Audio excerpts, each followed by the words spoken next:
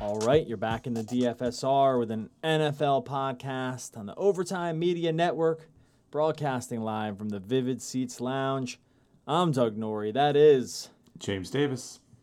Buddy, it's a great time to be alive in the sports world. We got NBA firing on all cylinders. Our lineups have cashed all 4 slates, FanDuel and DraftKings, to start the year. I know it's going to sound like a broken record by talking about all the slates that are lineups cashed, but whatever, man. That's what we're here to do. And they've just been doing it sort of all year for football, and they just start off basketball too. Go show me another operation that has like 3 people at the controls of every, me and Chris Terrell at the controls of every single one of our projections that just does this well, right? There's nobody else, right? Everyone else. Are we the best? I hate to go I hate to go braggadocio on everyone here, but I'm riding incredibly high from like basically our entire fall. Well, you're never as good as your good runs, Doug, and you're never as bad as your bad runs. But yes, shut up with that. It's been an absolutely, definitely a very fun way to start since September. Which there's a lot of variance in our business too, where just to be honest with people, sometimes you do get on those bad streaks, and if it's like at the beginning of NFL season, not only are we losing in our DFS accounts, but we're also losing in our bank account because people will just quit because they don't understand how variance works. So, yeah, it's always nice, buddy. I'm certainly riding high as well. Oh, I'm just incredible. I'm just on cloud. Whatever the couple clouds up from Cloud 9 are. I can't do the math. I need a spreadsheet. I need a spreadsheet to figure it out. But it's many clouds over Cloud 9. Sure. Anyway, we have Week 8 in the NFL here. It's a crazy week because it seems like all the good teams are playing all the bad teams, which kind of bears itself out in some of these spreads. There's 5 teams that have implied totals of more than 28 points this week. Rams, Seahawks, Texans, Patriots, and one other team that's just slipping my mind right now. Lions. All have just really, really high implied totals. So we'll get into some of those games. Just going to mean that probably going to have a lot of DFS exposure to these teams, and maybe some other teams that become nothing more than GPP or worse than GPP plays, afterthoughts completely. We do have a couple trades that went down during the week that we'll try to figure out where some of these guys land moving to new teams or some of the places they vacated by getting traded. And there is some injury news out there, though not a ton right now, that we'll kind of have to wade through. So we'll go game by game, break everything down. We did do, obviously, if you've been a listener to the podcast, or if you're new, you know that we ran through cash game plays for Week 8 on yesterday's podcast. So go and check that out, where we did a little bit more of a deep dive into the position battles. Russell Wilson, Deshaun Watson, McCaffrey, Fournette, Carson, and Latavius Murray, and then some wide receivers as well. We'll kind of nod to those guys. So that's my big, long spiel to get going on Week 8. Anything else to add here before we get in? I mean, we're almost halfway through the NFL season. That feels nuts.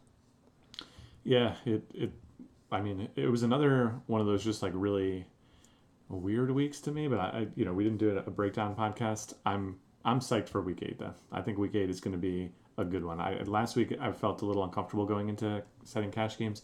This week I'm feeling a lot more confident. So definitely excited to break them all down and hand them to you. Let's go. Feeling confident. I like that. You usually kind of, I don't know, buddy. You're like more of the steady hand. I guess I'm the wet blanket guy. That's my role. When you're riding high, Doug, I got to bring you back down, and vice versa. So. Well, bring me down, buddy, because I'm on again cloud 17. Cloud 11. We got it. Let's keep going. All right, let's roll through some of these games. Seahawks go in and play the Falcons. Seahawks are 5.5-point road favorites here against an Atlanta team that really is just nothing short of atrocious. They're terrible. I don't really. They're actually funny because they're actually pretty DVOA-wise. They're good against the run. They're 4th overall, 31st against the pass. I do think some of this number is skewed because they're so bad against the pass that teams just don't even bother with the run. I think so. Does that make sense what I'm saying? Like DVOA is pretty good. They only run in like the most obvious running situations, which can, it's like the old Tecmo Bowl thing where if the other team knows your play, then it's not going to go as far. So. Right. Yeah.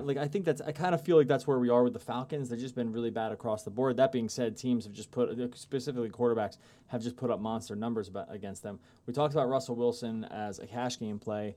Still very much on that. What do you think about a Russell Wilson, Chris Carson stack here, though, against Atlanta, even knowing that the Atlanta run defense, people call this the term for the industry, this is a funnel defense, right? That you're very good at one thing, supposedly not good at another, so that you're funneled toward the pass. But what do you think about possibly a Carson Wilson team up in cash games for us?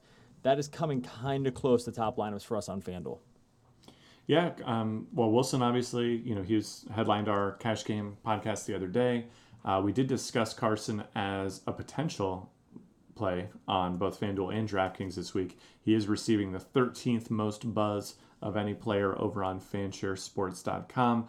But I just got to say, like, I don't know, as I look at how all the pieces are coming together, and as I look at how Carson can kind of, like, the opportunity's often there and the production can sort of come and go on you depending on how it all shakes out. Like, I don't know, like the fact that he went back to getting those 21 carries and turning them into 65 yards last week against Baltimore, just a little scary to me. I mean, you love that 26 plays were drawn up for him, so he's certainly in that very, very small group of elite touch guys, but I'm going to keep my options open, because I think this week, especially if we get those 2 cheap running back plays, then we might not need to dabble into Carson for cash. But yeah, for big tournaments, for sure. I mean, everyone in a matchup like this, like if you rate that he's going to get 25 touches against a team that's been this bad on defense overall, that can't be a bad play for big tournaments, especially.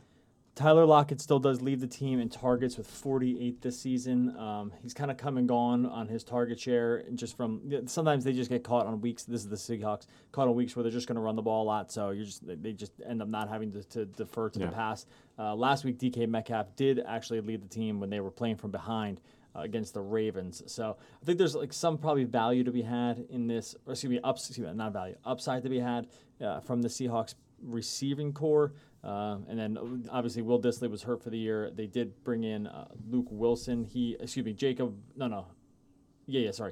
Hollister led the team and led the tight ends in targets, was 6 last week. Luke Wilson, and he did split snaps, but Wilson only had 1. I don't know if I want to make too much of that from a tight end perspective. There's no value in the Seahawks passing game outside of Russell Wilson. There is upside, like you mentioned, but Lockett still priced like he was after that 14 target game earlier this season, and Metcalf at 6,600. Like, no, that's just all I have to say about that. Like, he's 1,000 more than like Tyler Boyd. Give me a break. You're not going to play these guys. So now on the Atlanta side, they traded Mohamed Sanu this week to the Patriots. Patriots are going to release Josh Gordon. They put him on IR, and it looks like they're going to release him. But Sanu heads over to New England.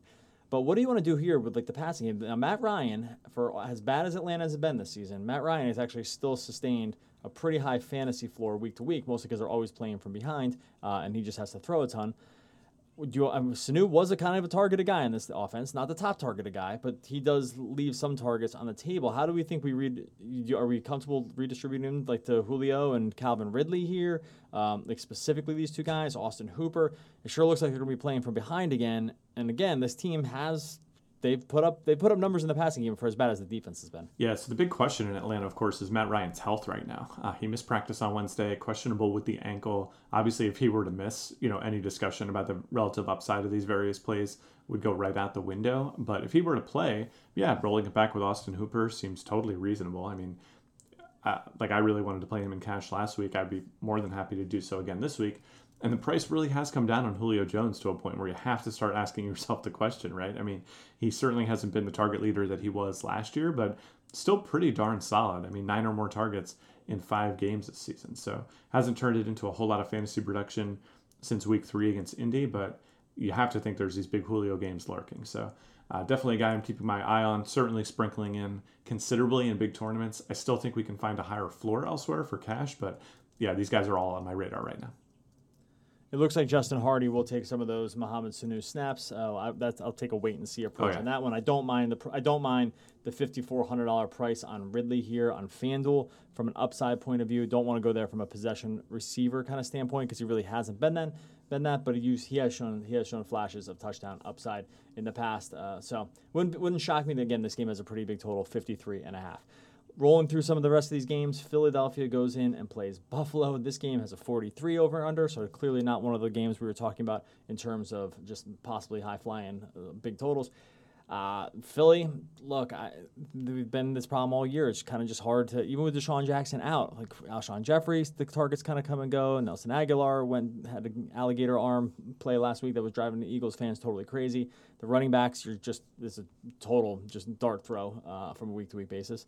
And then Buffalo, John Brown got some ownership last week, and Josh Allen too. I don't know. On a slate like this, though, is there anything you're really seeing here? This is not a game I really want to target, even from an upside perspective. Well, I think that Josh Allen is definitely playable in this game. and that probably is where it stops for me. I will say that John Brown is another guy who's receiving a lot of buzz on FanShare. Can't say I totally get it. I mean, I know that he's sprinkled in a couple good weeks here and there. He's very, very cheap, but 6 targets last week, 5 targets the week before against Miami and Tennessee, and what arguably should have been better matchups than this Philly matchup. He had his one big target game against New England, but didn't really turn it into a whole lot of actual fantasy production. So, yeah, I think I'm mostly off it. I do think Josh Allen, we talked about this on the Cash Game podcast. I like the guys in the higher tier better, and Wilson and Watson. But if you simply needed to pay up elsewhere, I think Josh Allen would be a suitable alternative.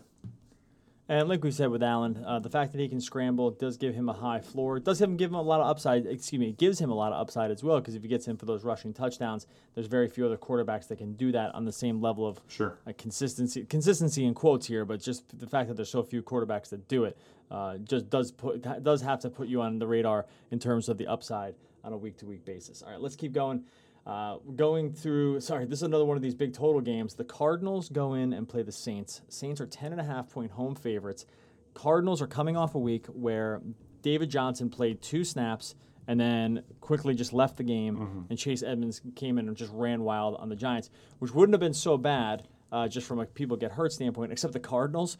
I don't know if you saw this. The Cardinals official Twitter account right after the game said, imagine not having Chase Edmonds in your lineup for fantasy this week. And you're like, hey, jerks, you had David Johnson playing. Like, Matthew Berry just did an epic rant on this on the Fantasy Focus podcast. But isn't that like just the biggest troll job? Like, I get the part where, like, I don't know, Latavius Murray, like the Saints want to do it with Latavius Murray, go for it. But like the part where the guy was just the backup, and people have been like, imagine not having insider information on this injury situation on David Johnson, like we did over the Cardinals. Like, you just what jerks? I don't know. Like, anyway, where am I going with this? Oh, sorry. Yeah, David Johnson. Looks like he might not play again. He's still hurt. Does not seem like he's progressing in any kind of health thing. He removed himself from the game last week. Chase Edmonds just got a ton of carries. They did bring in Alfred Morris. I think they signed Zach Zenner as well. But where do you want to land on Chase Edmonds' overall touches? This is a guy that had gotten receiving targets as well during this year, and the reason I say that is because they're big underdogs this week. Yeah, well, Chase Edmonds, if Johnson were to miss, I think I would be very comfortable running Chase Edmonds. He's not as cheap as you might like at $6,100, but he's still cheap enough, right? And so I think that you could definitely do that. The Cardinals have not necessarily been one of those running back by committees teams. They did sign Zenner, interestingly, Zach Zenner revenge game against the Saints, who just released him this week as well. But it's hard to imagine that Zenner just pops right in there and does anything. So, I think Chase Edmonds would be easily the 4-man here. I think he's signed more as like the insurance plan in the longer term. And it suggests to me that this Johnson thing might be a bigger deal than we would have suspected, because I think they could roll for this week on Edmonds, but if they think he's going to miss multiple weeks, they're obviously going to want some sort of backup spelling him plan. That being said, on the other side of the ball, the fact that the Saints released Zenner, that suggests that Kamara might come back this week, which would certainly throw cold water on our Latavius Murray plan. I definitely wouldn't want to play Kamara in his first week back with Latavius Murray playing well and lurking there. But that's definitely a situation to watch, because right now, like, this game could have tons of running back value. Like, imagine you just get both. That's both your running back slots locked for the week. Or you could get neither. So I'm going to, here on Thursday, I'm going to have to pay close attention to this as we get closer to kickoff.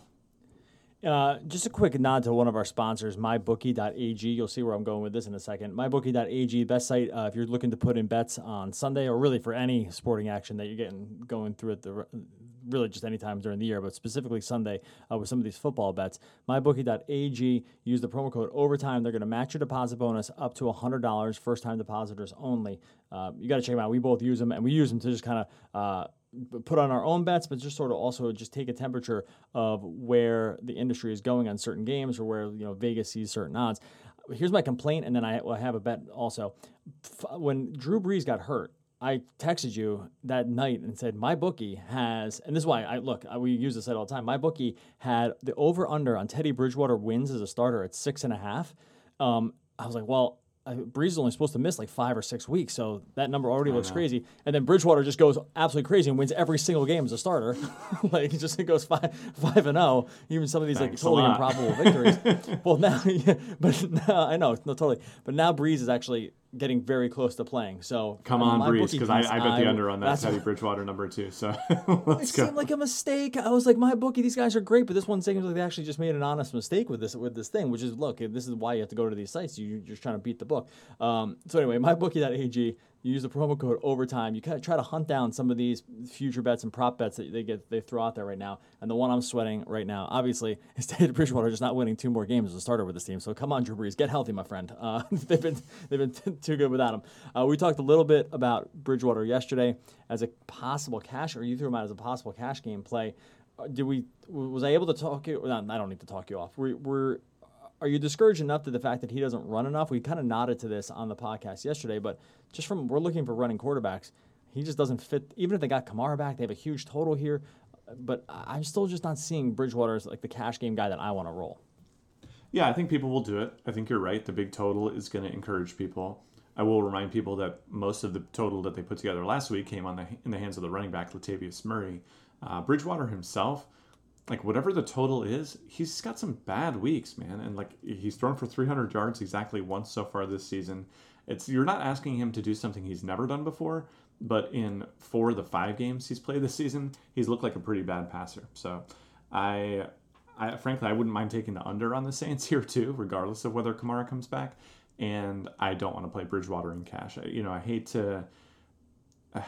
to like make a real stand against Vegas in their numbers, because I often think you just sound silly doing that. Like you're just kind of like a guy with a gut and an opinion, but I don't know. It doesn't really pass the smell test for me as someone who's been doing this, professionally now for 6 years. So yeah, I'm not going to be playing Bridgewater in cash unless our system mandates that I do.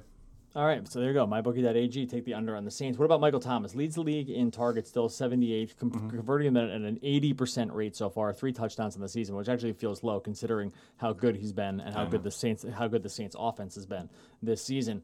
He's another one, like he and DeAndre Hopkins, kind of sniffing around cash games as well. Thomas only 8,000 on FanDuel in the Dome. The guy's just been an absolute target maven.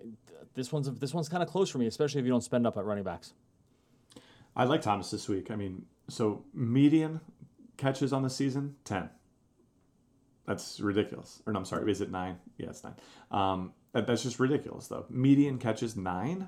That's what we're hoping for out of targets for most players, right? And so the fact that that's what you're getting in roughly a league average matchup, the fact that he's getting his best possible matchup basically now going up against the Cards, and the increased possessions and everything else we've talked about with the Cardinals defense so far this year. Yeah, I think Thomas is a fantastic play. The real question is whether you want to pay up $8,500 for it, because as we've said many times, you do run out of slots where you can pay up to $8,500. But man, if he shows up in optimal lineups, that's not a play I would be worried about. He's going to get Patrick Peterson shadow coverage this week. So I guess if you're looking for a reason to talk yourself out of Thomas, that might be it. Peterson's obviously an elite cover corner, and he has just shown the ability to kind of just get his whenever, no matter the quarterback, and just kind of no matter the situation as well. But like I said, if you're looking for a reason to get away from it, I guess the Peterson thing could be just worth a few. Look, we have this figured out in our system, but if you're the one that just like sees Michael Thomas in a top overall lineup and doesn't want to do it, I wouldn't blame you. And if that's the reason you talk yourself out of it, there are other good plays this week for sure. All right, Tampa Bay goes in and plays Tennessee. Tampa Bay coming off the bye. The game has a 45.5 total with Tennessee minus 2.5. So we're not getting exactly the odds that we'd like to get on your typical running back situation when it comes to just overall carries and stuff. But Derrick Henry has shown the ability to just get a lot of carries, especially when things are going right for Tennessee. Do you see this as one of those kind of games against the Tampa Bay defense has been a little suspect at times this season, or just other better options this week? Yeah, well, I think you hit on my general concern with Henry, which is that and I think I said exactly this on the podcast yesterday, but if quarterbacks get their higher floor from running the ball, running backs get their floor from receiving the ball, because that's something you can do in any phase of the game. Oftentimes the yards per play are higher than the yards per carry. You can do it when you're behind, when you're ahead, and everything in between.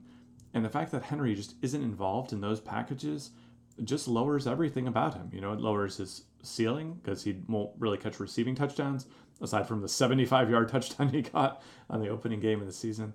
But outside of that, man, 1 target games, 0 target games, it's just really, and just look at the fantasy total. Sure, the carries have been there, but just look at how the fantasy points have shaken out for him too, in spite of arguably running hot on touchdowns. The guy has 6 touchdowns through 7 games, through 6 games that he's played. Yeah.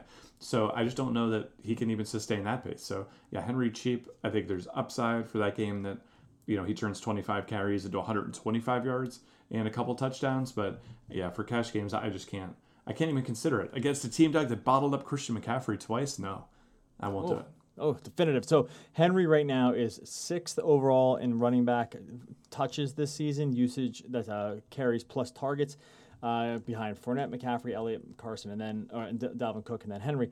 But all those other guys have 25 or more targets on the season, and Henry has 12. So I just to put a bow on what you're kind of saying about what the problem is with him, like where you're getting all your value from, you're getting all your touches from just a way that just doesn't score you more points, which is specifically the catch. So I think I hear you on that one. In terms of the Tampa Bay side, we've seen some huge target games from Chris Godwin. The guy's just put up monster totals at times during the season. The only reason he's not really at the very top or near the top right now of the overall target leaders, and I'm saying near the top, I mean like the top 5 or 6, because they have the bye week on their hands. And he has 54 targets this year. It does have 6 touchdowns as well. Is he a guy? I have him at 9 targets. At times this feels like a crazy high number, and sometimes it feels low. I'm thinking that's probably trending toward low the way they've been using him in the short term. Thoughts here on Godwin as compared to some of those other big name wide receivers that we're going to mention? Yeah, I mean, I think Godwin really has established himself as one of that very, very top group. So, I'd put him right there with Michael Thomas. The thing about Godwin, too, is that he's turning his targets into even more yards. And, 151 yards last week against Carolina, 125 against New Orleans, 172 against LA, 4 touchdowns over that span. Yeah, he's truly elite. I don't think there's really any question about it. I wasn't as high on Godwin as some going into the season. I mean, I still liked him. I think especially Scott Barrett made a very, very compelling case. Arians was saying all the right things. And I will eat some crow, though, because what I said was, let's just wait and see him do it first. And he's done it now. So, yeah, he's definitely in that super, super top group for me. And another guy that if he showed up in our cash game lineups, I wouldn't say no.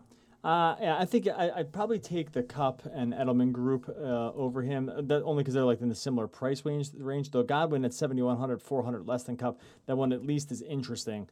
And I think that people probably value Godwin a little higher than Kupp because of the touchdown and yards upside that he has. It's close for me. I usually trend toward the consistent target share, but Godwin's pretty darn close when it comes to that as well. All right, keeping going, we have the Giants go in and play the Lions. Giants looking pretty much every bit as bad as we thought they were going to be. I know Daniel Jones stepped in there and luck boxed his way into a first-game victory, basically on the back of Tampa Bay missing a field goal in that game. But basically been bad ever since. They did get Saquon Barkley back last week. He was fine. The touches were mostly there. They are 7-point underdogs. I don't know. What do you want to do here with the Giants' passing game? Is Jones just like bad enough? Golden Tate did have a ton of targets last week, but I'm just worried the quarterback play is just not enough to sustain any of the receivers at this point. I don't know if that's an overstatement or not, or if they want to project Jones getting marginally better each week, though that doesn't really seem to be the case. How do you kind of evaluate the Giants' passing game here? And then we'll get into the Lions. I don't think Tate is an outrageous play. I mean, last 2 weeks, averaging 10 targets a game, 6 catches for 91 yards. That's pretty good. I don't know if you can necessarily extrapolate that forever. Weird matchups, really tough one against New England, really good one against Arizona. He's very, very cheap, so I can certainly see why people might talk themselves into it. I'm just not trusting Daniel Jones yet. I mean, for all the hype on him after he came in, it was basically, wasn't he just basically serviceable against Tampa Bay? I mean, he completed 23 of 36 passes. Yeah, it turned into 336 receiving yards, but you have to think that they caught Tampa Bay off balance there because everyone expected him just to be terrible right out of the gate. Since then, he hasn't had a single game where he threw more touchdowns than interceptions. He's been under 200 yards twice. He's just, not a guy that I'm even, he's showing up on the Fanshare Sports buzz chart as well. I wouldn't dream of playing him in cash games. That just seems crazy. For big tournaments, sure. I mean, anyone who's 1,000 cheaper than the average player at the position has some upside, but yeah, I don't trust. I wouldn't really want to wind up with Tate in my cash games. I think the only Giant that I would be too interested in, might be like Evan Ingram or something like that. But even that, I think you have just as safe options elsewhere. You like that Barkley played 61 of the 71 snaps last week. That shows that they were just comfortable having him fully back. He did touch the ball 23 times. So I think you can still be pretty aggressive on his usage. It's just that the team's just not good enough. And that on a week where you have some other running backs in better situations, maybe coming a little cheaper, or that their team is just in a more advantageous situation for a running back. I think that's the case against Barkley here, and I don't mind it from an upside standpoint just because he is so good. Worth noting that the Giants receivers are going to see shadow coverage basically across the board between Melvin, Justin Coleman, and Darius Slay. How they work it is anyone's guess, but that's it's just not a good situation for them to be in. Jones could be in a lot of trouble, especially with that shadow coverage if they just blitz him. He could just be, again, running for his life. And that would be the case for Barkley also, but then you're kind of just hoping that these little dump-off passes turn themselves into big yards. So I don't think I'm on the Giants here. Now, the Lions side of things, they're coming off a week where they lost Kerryon Johnson. Looks like he's out for the year, I believe. Ty Johnson came in and got a lot of carries. Wasn't very good. Again, we talked about this yesterday in terms of the Lions just not being able to sustain a running back for as long as time has ever trudged on through football. The Lions cannot seem to have a running back that does really anything from a fantasy perspective. And Ty Johnson's still showing up in lineups for us. Stafford, I think, is a guy people will take a stab on in cash games this week, and it's hard to fault them. The Giants have been bad against the pass. And Marvin Jones coming off a big target week. Thoughts here on the Lions offense in general? We're not going to probably see a higher total for this team all year. They're sitting at 28 implied points. Yeah, and that's an important thing to point out because I think a lot of times people will look at lineups and they'll see the names. This actually happened last night in basketball, but people will look and they'll see, oh, we're stacking the Lions this week. That team stinks. And it's like, sometimes your team actually cannot be that good, but it's all relative to the competition you're playing. Because by this point in the NFL season, your price is based on your baseline performance, right? And if there are events that happen, whether it's your opponent or injuries free up some opportunity, where now you have just a better spot, then you can consider essentially any player in the NFL as long as they're reasonably consistent. And so in the case of Stafford, sure. I mean, this is a really good matchup here. Right now, Stafford, by the way, in terms of overall buzz, he's second on FanShare, which again seems high to me because I really like our top two guys. But after Russell Wilson, who by the way jumped up 28 slots after our podcast last week, I'm not saying that that's what all those media members are looking at, but people are finally seeing what we're seeing, hopefully. But yeah, Stafford, he has jumped up as well. He's now the second quarterback, 6 overall on FanShare in terms of buzz. So you shouldn't be surprised to see him showing up, if not in your cash games, then in your opponents. Yeah, so I again, we don't really want to go there for cash game perspective, from a cash game perspective, but from a GBP perspective, all over, right? The Giants' secondary is terrible. I know for all the Janoris Jenkins buzz that have been happening earlier in his career, this guy's really, really low rated as a just cover corner at this point. Marvin Jones and Danny Amendola specifically just had monster targets last week. Jones had 13, turned it into 10, 93, and 4 touchdowns. So congrats if you played Marvin Jones last week. And Amendola turned his 11 targets into 8 and 105. The guy that just disappeared because these other guys were just running all over the field, catching everything in sight, was Kenny Golladay, who only had 2 targets last week. Do you think that... Yeah, hate to see it. Well, yeah, you hate to see it, but at the same time, we have seen Kenny Golladay be able to just put up huge games, especially when everything else is working, and he does still lead the team in targets at 47. Is bounce back week for him here? I feel like people are going to buy. I think it feels like one of those situations where people look at Marvin Jones and are like, oh, he's the new, he's the kind of the new target guy here. I could see just Kenny Golladay just getting fed the ball here, 10 targets or something like that, just bounce right back to it. And then, especially if the running game doesn't totally work with these new running backs, 6,700 on FanDuel. I love this as a GBP stack. Okay, yeah, I was waiting for you to tell me which type of contest you were going to play him in, because big tournaments, I mean, sure, but get back to what he was. 5 catches, is that what I'm getting excited about out of Kenny Golladay? I mean, yeah, he's getting some targets. He had the 2 touchdown game, and really that was it. I guess he had the good Chargers game earlier this season too, but man, just knowing that there was multiple games where he scored fewer than 3 fantasy points has me pretty scared to play Golladay anything outside of my big tournaments. And even that, it would be pretty fringy for me, especially just considering if you're playing him, probably the way to do it would be to stack him with Stafford. But people are on Stafford this week. I just don't, for me, I don't see that as a part of my game plan. Yeah, so just as a note about our projections, right now Golladay, I have him at 8.5 targets, which actually seems fair. His median targets are 9 this season. His average is 7.83. So 8.5 feels basically in the sweet spot. Right now, he is, for us on FanDuel, 1, 2, 3, 4, 5, 6. He's the 7th highest projected wide receiver, except that he's $1,000 cheaper than basically everyone but Edelman in that group. So that's kind of where I'm targeting him from like an upside standpoint, just based on that price. Allow you a little flexibility. We have him projected more than like T.Y. Hilton and Keenan Allen this week. Again, the matchup is so good. This is really matchup based at this point. Like the Giants secondary has been so bad. So this is mostly what I'm talking about when it comes to an upside play. And then we mentioned the running backs. I think we'll probably end up on Ty Johnson, and I don't feel amazing about it because I think he's just going to be a 2-down back with J.D. McKissic. I mean, in the end, how worried are we with that? With like the fact that he's just almost definitely not going to be in there on passing downs. I could still play Ty Johnson. I think he's just cheap enough, and again, the matchup is good enough that I think you can get away with it. Like I mentioned yesterday, it's somewhere between Malcolm Brown and Latavius Murray in terms of overall punts. I think if you had to decide between him and, say, Chase Edmonds, if Edmonds were starting, I would prefer Edmonds as well. But Johnson really unlocks a lot for you. The one thing I think we talked about yesterday was, as cash lineups are coming together, if Johnson gives you like Christian McCaffrey or something, that may not seem worth it to me, just given the really tough matchup. And if the alternative is, two of these good mid-range running backs or like higher-end running backs, like, Chris Carson and Fournette or something like that, I'd rather go in that direction. But yeah, right now, I can't say I'm totally scared of Johnson. All right, before we get into the rest of these games, if you're looking to get seats for a game this season, whether it be a football game for the rest of the year, basketball, which is well underway right now, you have to download the Vivid Seats app. Vivid Seats, the best way to get tickets online, the best deals you're going to find online, and besides just having great deals on the app itself, they also have a rewards program. So you go in there, you use the promo code OVERTIME, OVERTIME. You get automatically enrolled into the rewards program. When you buy tickets, you add points, prizes, deals that come down the pike through the app. And also, when you buy your first set of tickets through the Vivid Seats app, they're going to give you a discount of up to $100 on that first purchase. So really not going to find a better seat app out there. Concerts, games, it's all covered. Vivid Seats app, go check them out. And definitely you have to use the promo code OVERTIME to get yourself started on that deal. Bengals go in and play the Rams. Rams 13-point favorites here, 30.5 total. Bengals are atrocious. Rams got Todd Gurley back last week. Didn't really have any problem giving him the ball.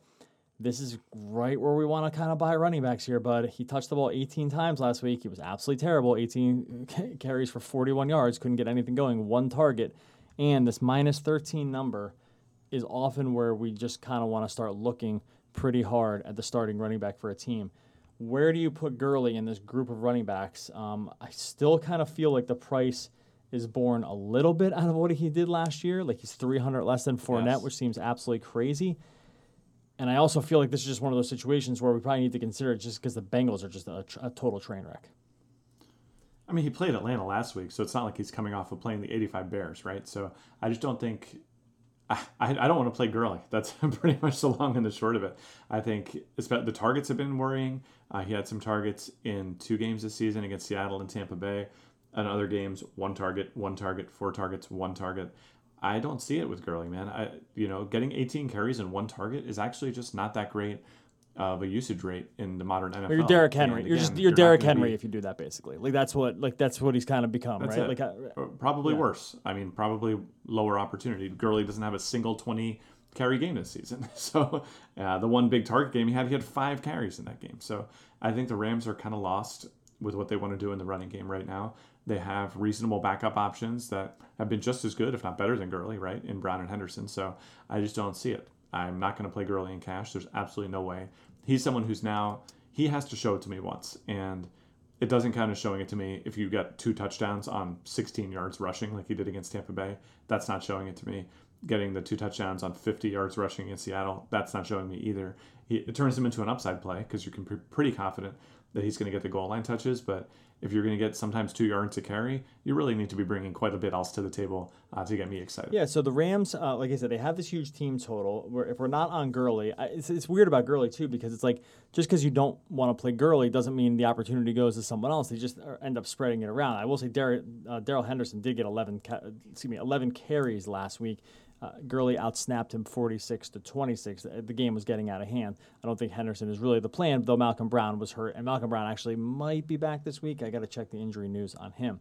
From a target standpoint, Gerald Everett actually led the team in targets with 10, with Cooper Kupp at 8, and then Woods and Cooks each with 7. Do we still want to go easily kind of like the target distribution well in the Kupp's favor here? He has medium targets of 10 and average targets of 11 this season. He's a guy that is really kind of is sort of showing up in some cash games for us. Are we still enough on Kupp as a definitive elite target guy this season? So this is a point I wanted to make when you mentioned median targets with Golladay as well. I think median targets are a very good thing to look at if recent performance has been roughly in line with what you've seen all season. So I like Michael Thomas, I mentioned that with. Julio Jones, I think, is another good candidate for using that as a sort of baseline. In the case of guys like Golladay and Kupp, I think the fact that we have recent evidence of teams doing something different is pretty meaningful. And I think a comp I would make to both of those guys might be like Adam Thielen from last year, where using median targets, basically after his great run to start the season, median targets would have failed you every week after that, right? Because you would have just kept sitting there being like, this is the week, man. Thielen, 11 median targets. And that's not what you sound like, by the way, speaking hypothetically. Kind of sounds like you were trying to sound like me. I'm gonna work really hard to make it not believe that you were not trying to sound like me. No, dude. No, come on, man. You know me. Nothing personal. Now I know you were trying to. Now I know you were trying to sound like me. If you're trying to say I know you, I knew about it. Damn it, I was. All right. I was trying to sound like. But anyway, yeah. So with Kupp, 8 targets in a great matchup against Atlanta last week turned it into no fantasy production. 6 targets in an understandably difficult matchup against San Francisco. I just don't. I can see playing him in cash this week. I just don't think it's quite as an obvious play as the numbers might bear it out. And we were talking about comparing him with someone like Michael Thomas. Well, DeAndre Hopkins is the other. Let's throw Hopkins in. Hopkins is the other one.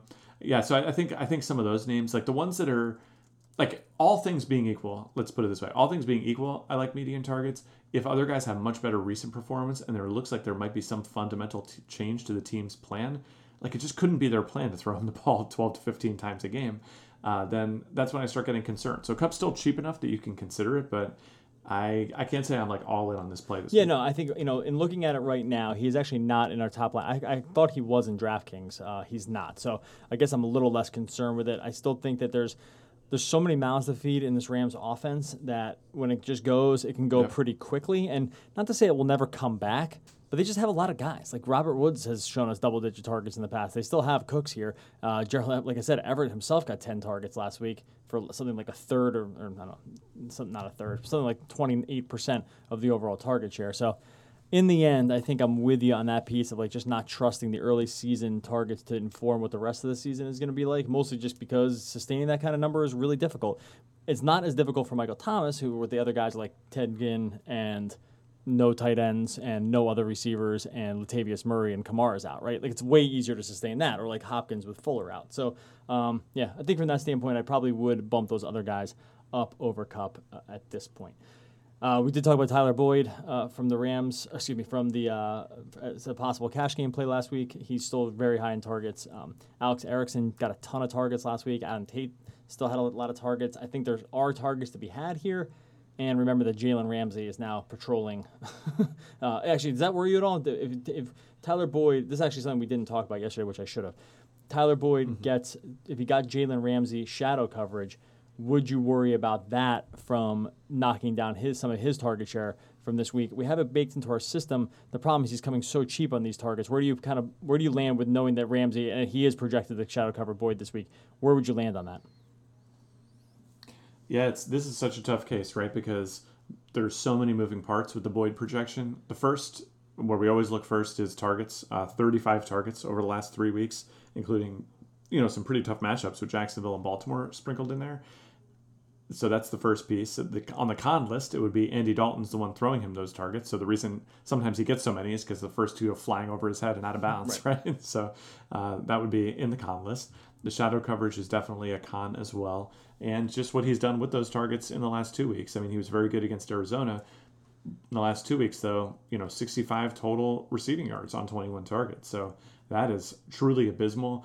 And when it's going that way, 2 things can happen. The first is that your team just decides maybe we shouldn't be throwing the ball to Tyler 12 times a game if he's going to turn it into like 3 yards per attempt. That's the first thing. And just simple regression too, where you say, yeah, it was never going to be the plan to throw him the ball 14 times. That was just sort of the way the game script took us, right? So yeah, I think there's a lot of question marks with Boyd.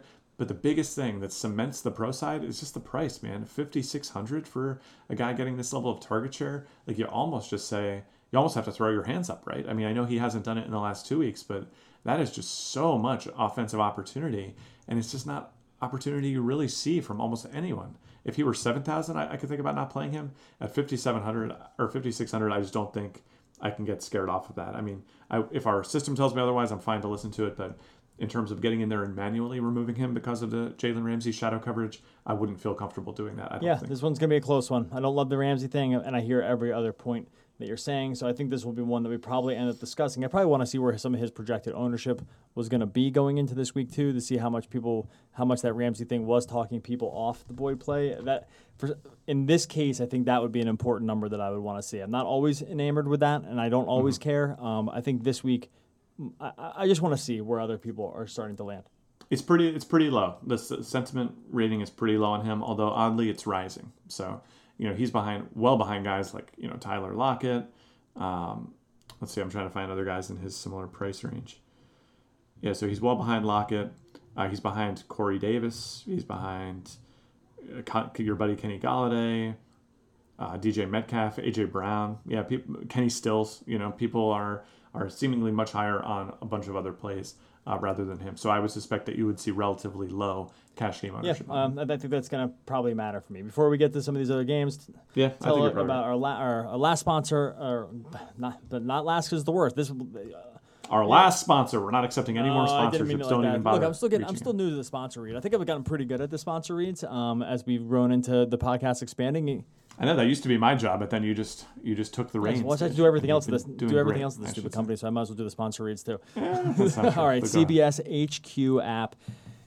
Okay, so the pluses on the CBS HQ app, and there's only pluses. One is, actually, I'll give you a quick story. Today, during the Nets game, I was worried because for some reason, my family just decided we had to go out right near when the game was ending. And I was worried that I wasn't going to be able to watch the end of it. I was able to kind of watch it on the phone. The only reason I was less worried about it was because I knew I had CBS HQ in my back pocket for a la carte highlights and really anything I was going to need to be able to end up watching the game. Look, you can get highlights around the internet right now. It's not that difficult, except go and try to find an app that has it laid out as easy to sort through as CBS HQ. You're just not going to find it. It's all laid out really well, game by game. The highlights are about as good as you're going to find. There's no ads blaring at you. You don't need to sign up for anything. It's completely and totally free. CBS just wants you to go over there and just interact with their content. And that's it. So acting almost like a sports channel on your phone, CBS HQ app, it's perfect. If you're on the go and you're trying to watch games or you're trying to just watch highlights, if you want to get fantasy analysis before the game, betting stuff as well, CBS HQ, just go sign up. No login, no username, no nothing. Download the app and just start checking out the coverage. You will not regret it. I know when I was driving in the car, I knew that I had it there. Still got to watch the end of the game and still went back and watched the highlights so I could podcast about it later, buddy, because I'm a pro. Jets go in and play the Jaguars. 6-point home favorites for the Jaguars.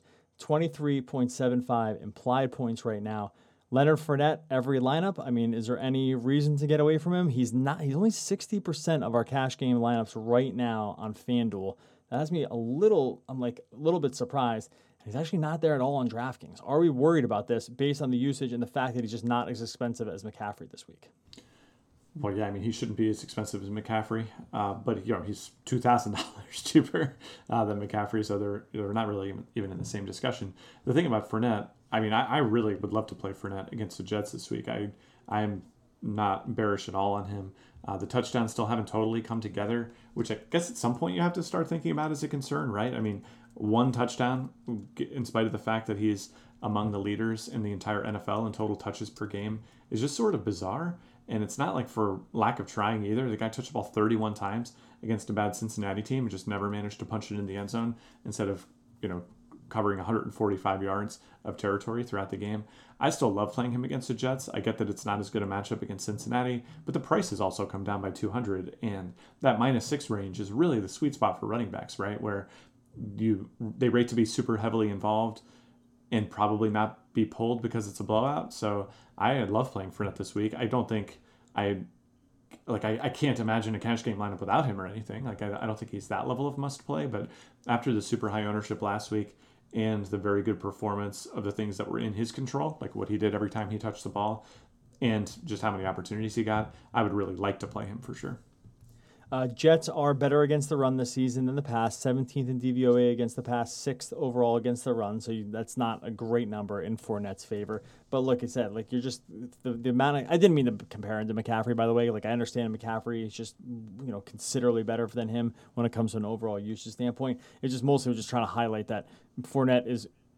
In any other year, Fournette, we'd be talking about Fournette as like the cream of the crop in terms of overall usage, and it just happens to be that he's up against a historic season for McCaffrey. So I guess that was really my only overall point with Fournette, and I definitely hear you on the touchdowns. That is a little concerned. He was stuffed at the 1 yard line last week, and the Jacksonville is just not a robust offense either. Dede Westbrook questionable. We liked playing him last week. I wonder if he got a full bill of health, if he'd be interested in going back toward Dede this week. Ben Lee, he's led the team in targets so far this season, still coming pretty cheap on DraftKings from a PPR perspective. Give me your thoughts on him, and is there anything to like about the Jets? We have talked about Le'Veon Bell in the past. I'm not sure we're willing to do it anymore. Yeah, so Westbrook missed Wednesday's practice as well with a neck and shoulder thing that's been sort of bothering him. It has been very reassuring to see Minshew looking his way more often than he was getting looks earlier this season. Westbrook was I think he was the highest owned wide receiver in the first game of the season going up against Kansas City. Obviously, Foles gets hurt. Then he has the one catch game against Houston, and he's just, persona non grata in the DFS community. Things have ticked back up recently, and the price is still low, again, like Fournette, on the basis of not scoring a lot of touchdowns. But as you're starting to hear, that's sort of a theme with the Jags, is that outside of 70-yard DJ Shark bombs, this team has not had a great time of trying to punch the ball into the end zone. So I think there's definitely some concern here. It kind of reminds me of these like Larry Fitzgerald plays and Tyler Boyd plays that we've done earlier this season, where you're looking for target share. You're hoping he turns that into yards. If he gets a touchdown out of it, that's an excellent bonus. But yeah, it's nothing like to write home about right now. I do think at this price range, though, I could see it. I don't think I would want to X him out if he was showing up in our cash game lineups. Again, though, it's not a guy I feel like I need to go out of my way to prioritize, because I think this sort of impact is somewhat replaceable this week. Yeah, 4,500 on DraftKings. He is in the top overall lineup as of right now. Yeah, seems good. It's kind of making way for Christian McCaffrey, so he's the kind of. No, I take that back. Westbrook is in even non-McCaffrey lineups. The 4,500 is just a hard part to totally ignore. Again, nice matchup here against the Jets. I don't think Darnold looked horrible. And the Patriots are a really good defense. Darnold looked really, really bad last week. He got caught on NFL film saying he was seeing ghosts, and everyone got mad because it makes him look really bad, and people were pissed off that they really shouldn't have allowed that to go like live, because he was just basically saying, I'm seeing ghosts out here. Like, I don't know where these guys are coming from. And it's just, I don't know, for an NFL quarterback to be caught in that moment, like being honest, made him look really bad. But it also speaks to the fact that like he just didn't know what was going on. So it's really hard to trust anything the Jets have going on right now, even with Le'Veon Bell getting a bunch of touches. Chargers go in and play the Bears. Chargers are 4-point road underdogs to a really elite defense. Buddy, right now we have Hunter Henry and Mike Williams in top DraftKings lineups. Henry a little bit more than Williams. How worried are you with seeing these two names going up a Bears defense? Bears defense has let it up at times, though. Like they let up some, they let it up last week for sure, and we didn't mind being against them then. They are much better against the pass, a top 10 DVOA pass defense. Are you worried seeing these names like Henry and Williams in the top overall lineup as of right now? So Henry, absolutely not. We talked about this in the Cash Game podcast, but when you look at the breakdown of tight ends, their prices, and their relative opportunity, I think there's one group near the top. Henry's a part of that group, and he's $1,000 cheaper than everyone else. So, all the tough matchups in the world really aren't going to scare me off of that. I mean, I guess there would be a matchup that would scare me off. The Bears aren't one of them. I think the Bears are on a downward trend defensively this season. I think at some point it just gets hard to stay motivated with Trubisky out there just turning the ball over, throwing for 80 yards. Like, I just can't see how they could possibly be motivated to continue to try to hold their opponents down when they know their offense is going to be capable of like maybe 14 points over a given game. So yes, I'm happy to play Henry. Mike Williams, though, I'm not really seeing it. He was actually getting some buzz going into the Tennessee game as well on the basis of 2 higher target weeks, but that's come with a conspicuous drop-off in Keenan Allen's target share for no real reason. And the fact that Allen went back up and had 11 targets, he didn't do a whole lot with them against Tennessee. shows me that he's still there, he's still lurking, and that trying to project wide receiver target share is sort of a fool's errand on this team. So I think right now I do not want to play Mike Williams. I think there are 4 and 5 target games down the pipeline for him. I would want to lower him, and I would not want to play him in cash for sure. Don't worry, buddy. I was lowering him as you were talking because I think we were about half to 3/4 of a target too high on his number, especially considering the way that he gets his targets. I think you can be a little bearish on that from a cash game perspective. The Bears last week had to throw the ball 54 times, playing catch up. Trubisky did end up with 2 touchdowns. They saw 1 million targets in the passing game between, Allen Robinson saw 16 targets. Tara Cohen saw 12 against the Saints. Hard to give, we're not going to go anywhere close with this kind of target share. But we also didn't really get a sense of what the running back situation was going to be after having played David Montgomery a few weeks back, and then they kind of took the week off because they were flying back from London. He carried the ball 2 times last week in 30 snaps. That's not good, right? Yeah, no. What do we do with this Bears running game? We have been at times interested in playing a guy like Montgomery, especially when it looked like he was getting... No way. Do we even need to discuss it? Like, you're not going to play these guys in any format. And no one on the Bears. Whatever Trubisky did, his 2 touchdowns came with 2 minutes and 41 seconds left and less. So he was against the backups, the prevent defense. The Saints were up by 26 points. Like, the fact that they did anything at all, like, kudos to them. Even Tariq Cohen, you're like, man, 12 targets out of Tariq Cohen. Yeah, you turn those 12 targets into 19 receiving yards. So, yeah, this offense is comically bad. I think owning anyone in cash would be absolutely insane. And even for big tournaments, I mean, God bless you, you'll get low ownership probably, but you'd have to have something really go right to figure out a way to turn this into fantasy production, in my opinion. Denver goes in and plays the Colts. Colts are -6 home favorites right now with a 24.5 implied total. Marlon Mack, 18 carries last week again. We've seen Marlon Mack, only 44 yards. Did get targeted 3 times, so you do like to see that as well. He played 54 of the 76 snaps. These seem like the Marlon Mack type of situations that we want to be in, although we have run afoul of this kind of thing before when we had a Marlon Mack not heavy ownership, a Marlon Mack game where we had a Marvin Mack sighting on DraftKings, yeah. Sure. Yeah, where he was gonna, the game script looked like from the Vegas total looked like it was gonna be in his favor, and then it wasn't, and all of a sudden when the game script's not in his favor, he really becomes a fairly useless part. But this one, I don't know, projects to be that way. He's not exactly cheap. I probably prefer some of the other guys that we discussed already, but if things are gonna line up from a predictive standpoint, this does seem like the week to maybe get in on Marlon Mack. Only 6,100 on DraftKings. So I'm not going to play Marlon Mack this week. I can just go through the game log and kind of explain why. Even when the game script should be in his favor. How about the Oakland game, right? The Oakland game, everyone's like, Marlon Mack. I think that was actually the week we played him. He had 11 carries. And he reminds me actually a little bit of Josh Jacobs, incidentally, although Josh Jacobs would be considered a rich man's version of Marlon Mack here, where if the game script's in his favor, he can get 30 touches like he did against Kansas City. But you don't always know with this Colts team when the game script is actually going to be in his favor. And I think as Brissett gets more comfortable under center as the season has gone along too, they've been quicker to kind of look away from Mack. So last game against Houston, another game where the game script, could potentially have paid off for him. He turns 21 looks into 56 yards, and it's just something that happens for him from time to time. I mean, 20 carries for 51 yards against Tennessee earlier this season. I just think this Colts team in the offensive line just sometimes has trouble running the ball. Denver, not like a historic defense by any stretch, but potentially underrated at this point. I just can't see playing this guy in cash games, especially just given, like we've said with other guys, he just doesn't catch the ball out of the backfield either. So, I'm off the Mack train this week. T.Y. Hilton's a guy we pivoted into cash games late last week on the back of maybe just like having to do a little sanity check on his projection. Glad we did. He was something like an 80% start on DraftKings. Ended up catching a touchdown on 11 targets. Thoughts about going back to him in this situation? Targets have been there. Yards a little down from what we're used to him, especially with Andrew Luck and just bigger arms. But he's kind of made up for it in targets and just sort of efficiency at this point. Thoughts on T.Y. Hilton here? Yeah, T.Y. Hilton I can sort of get behind. He's another part of this class of wide receivers that was higher priced going into this season, started off rather slowly, and has sort of regained the mantle as the season has gone along. Everyone was rightfully concerned with the change in quarterback.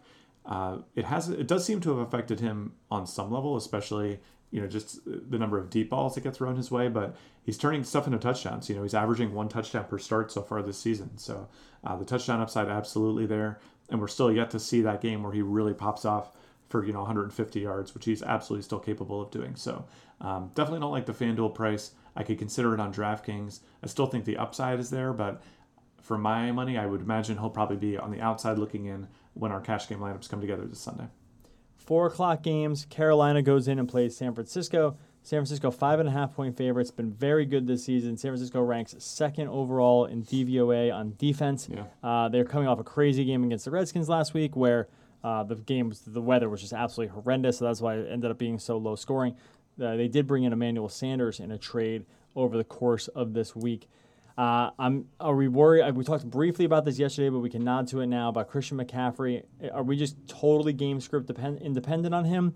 Because right now it's bad game script. I get that he's like basically the wide receiver too. And what is arguably an elite defense this season, is that enough to just turn us off to the fact that he has basically is averaging almost like a half a game's more usage per game than the next closest running back? This is where the math, I think, these are the situations where the math gets the hardest. This exact situation where you have a totally transcendent guy. It's weighing so many extreme factors all at once, which is what gets so difficult, right? So it's weighing can a guy really get 30 touches a game? We've never seen it before over the course of a whole season, and yet we're halfway through a season of McCaffrey doing it. So certainly it looks as though that extreme might be accounted for. And then defenses like the San Francisco 49ers don't come along that often either, right? Where on some level, any statistical projection system is going to look at extreme performance and assume that some amount of that is due to luck. Like, that's just the good way to do things. When we first started looking at this stuff 6 years ago or whatever, we understood that a lot less. And you'd be like, man, this guy he has a 800 slugging percentage against right-handed pitching or something, right? You'd plug him in there in all lineups.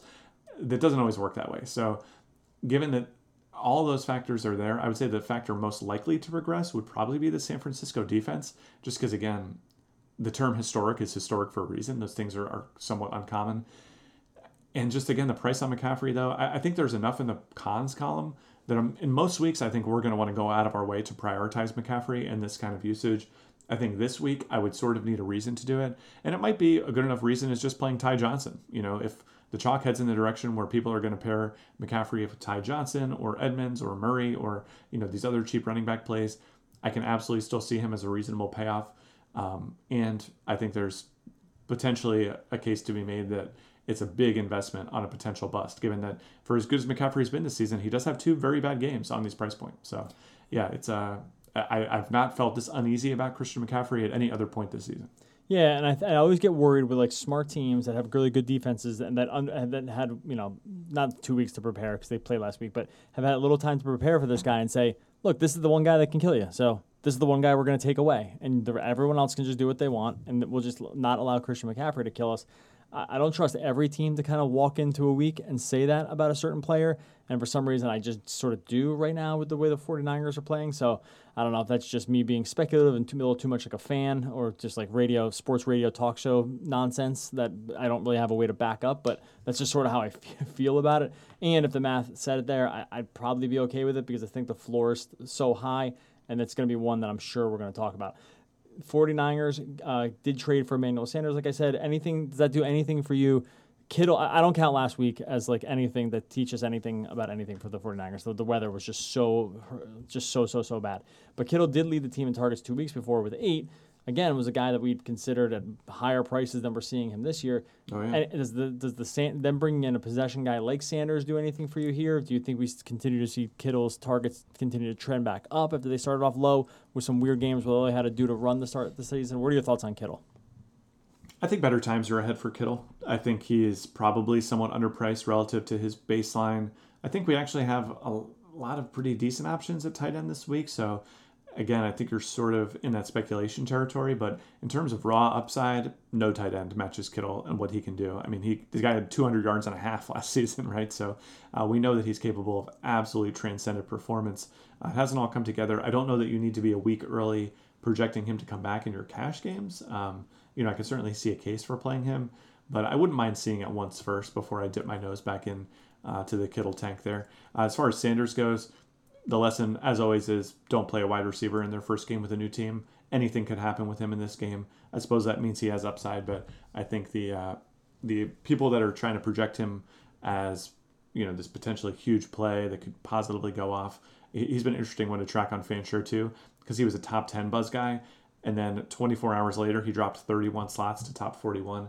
And the way their algorithm works at Fanshare is they sort of, not only do they look at how often a guy's being discussed, but their machine learning algorithm can also evaluate sentiment too. So it's a really, really cool tool that they built over there. And yeah, the sentiment seems to be pushing downward on Sanders. So I don't see it either. I can certainly understand that. So yeah, I don't think I'm going to be in the Sanders camp this week. All right, 2 games to go here. We have the Oakland Raiders go in and play the Houston Texans. Texans, another one of those teams we mentioned with a really high total this week of 29. They're 6.5-point home favorites.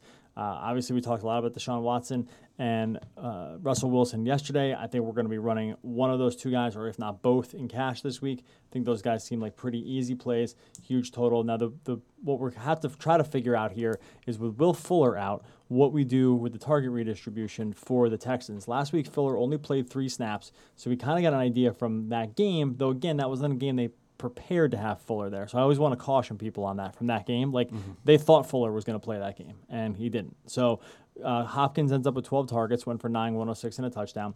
Kenny Stills and Kiki Kute both got 5 targets, though Stills outsnapped him 61-45. Kute was the 3rd wide receiver, as he was Stills taking the Fuller piece. Where if Stills only 4,700 this week, could you see a situation of maybe stacking in cash something like Watson, Hopkins, and Stills, or something like that? Like, just say this is going to be lion's share of the targets, and has a pretty high floor. Is that a silly way to think about it? I know sometimes I get more enamored with that kind of idea than you do.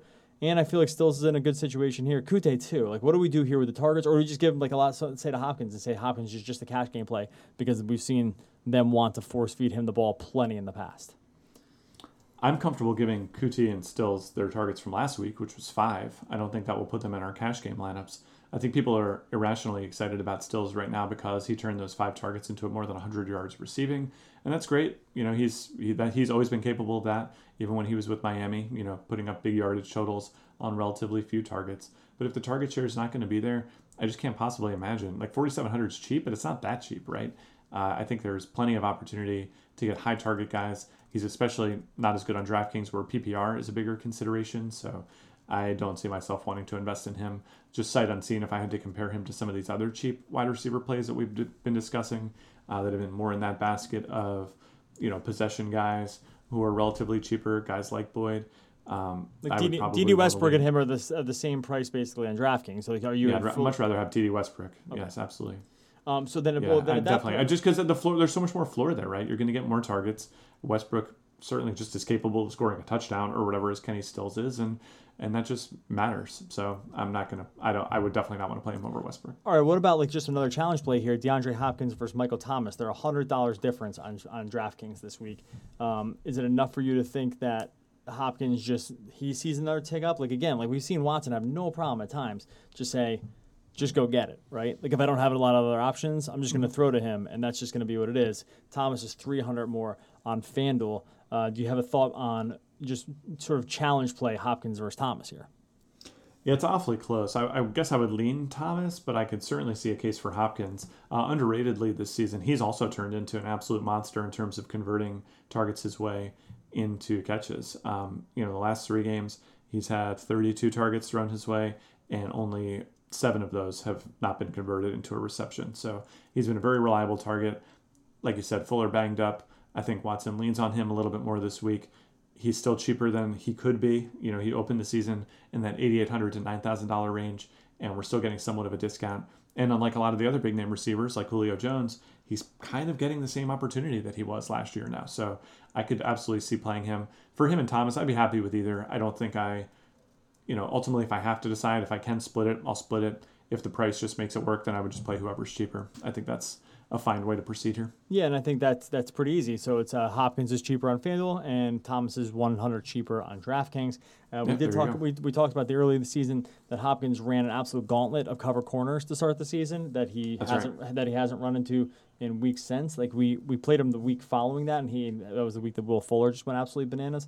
But really, besides that, I feel pretty comfortable with saying we're going to continue to see very heavy target share for Hopkins through the rest of the season. I'm not sure we need to spend much time here on the Raiders. We did mention Darren Waller. Josh Jacobs is banged up right now. It's unclear if he's going to play. I'm not sure that will really do anything for me for really even a GPP standpoint with any of their backup running backs. Jacobs is only interesting because they've given him the ball a ton, sort of even when they're losing games. So I guess the floor is decently high, but I don't love that he's banged up. Final game is the Browns go in and play the Patriots. Patriots started at 10.5-point favorites, and everyone said, whoa, run to the windows, because that thing went all the way up to minus 13, almost the second it landed. So someone made a mistake there, and it's interesting where we've been setting up a betting system that pulls in a bunch of team factors, and that was one right away that our system called out as being a huge mistake. When that thing opened at 10.5, it said that is way too high. Our system has New England right now as 14.765 favorites instead of 13. So still more than the 13, but it was way more than the 10. And just as a note about the system, most other games fall within about 1.5 points of the overall total or the overall spread. This one was just looking like this one's really bad because Cleveland stinks. Like that's what it is. Like they were completely overrated. I myself fell into the swan song of what they could be. That's true. They had not put it together. Yep, their defense has been bad. The offense has been bad. And then on the flip side, the Patriots have just been like an all-time team to start the season. They're right now, their point differential is plus 175. I can see a case for playing the Patriots defense again. Like I saw a breakdown, and I forget who did this on Twitter. It was ranking the Patriots defense. It was like Patriots defense would be like QB 6. Running back like 8, wide receiver like 7 or something like that. Like their defense was just like a 4th-round draft pick or something like that. Like with how good the defense has been this year, feels like they could do it again. Feels like they're just trying. Like I hate to say trying extra hard because their schemes are always so good, but like feels like they just have a chip on their shoulder. They say we want to allow half as many points as the next closest team this year, right? Like something like that. I feel like this is like sort of what they're just going for as a defense, and I feel like the Browns can be in major trouble here again. Yeah, the Patriots have allowed 48 points so far this season. The Browns, didn't they allow 43 points in the first game of the season against Tennessee? Yeah, this is a tough one, man. We love Edelman. I think he's still a great play. I think if you squint a little bit, you could still see the potential for a Brown stack. People will be absolutely off it, so you like that. And Beckham had his second best game of the week last week against Seattle, so maybe he's getting off the schneid a little bit. But yeah, it's hard to get too excited about, really either side of this game, just because the blowout potential on the Pats side, the way they like to spread the ball around, and the total incompetence of Baker Mayfield this season. So yeah, this is a weird one to end on, but I certainly wouldn't mind playing the Pats defense, I'll tell you that much. Even just 5,000, sure, why not? Beckham came out and said something like, it's always been a dream of mine to play for the Patriots. I always dreamed about that growing up. I was like, oh, yeah, here we go. This is exactly the kind of thing. That's the one. Well, this is what when you get Odell Beckham and things are going well, you get all the good stuff. When things are going bad, you get quotes like this about right before the game where they're going to play the Patriots. About the opponent that you're about to play. Yeah, it's like, hey, guy, like waving to him from the sidelines, like, hey, man, anytime you want to come on, hey, can I come on over there and play with you, coach? All right, we're going to get out of here. DailyFantasySportsRankings.com is the site. DFSR.com/deals or DailyFantasySportsRankings.com/deals. It's going to get you started on a 7-day free trial to our projection system that we've been mentioning here. That's been great for football season. Started off basketball season really, really well. It's going to cover you on all those sports plus NHL, baseball when it comes back around. You're not going to find a better deal in the industry. It's free for 7 days and then just $29.95 a month after that. Everyone else in the space has raised their rates crazy time over the course of their years of the lifespan of their business. Our prices have really never gone up. They don't really stand there go up in the short term just because we kind of set a price and that's what we're comfortable making and we like and we're proud of what we do, and that's just kind of where we are. So it's free for 7 days. You go check it out. No risk. $29.95 a month after that. You jump into the chat room. You talk with us. You talk to our other users. You'll like what you get, and we think you'll be around for the long term. DFSR.com/deals. Buddy, enjoy Week 8 in the NFL. Peace.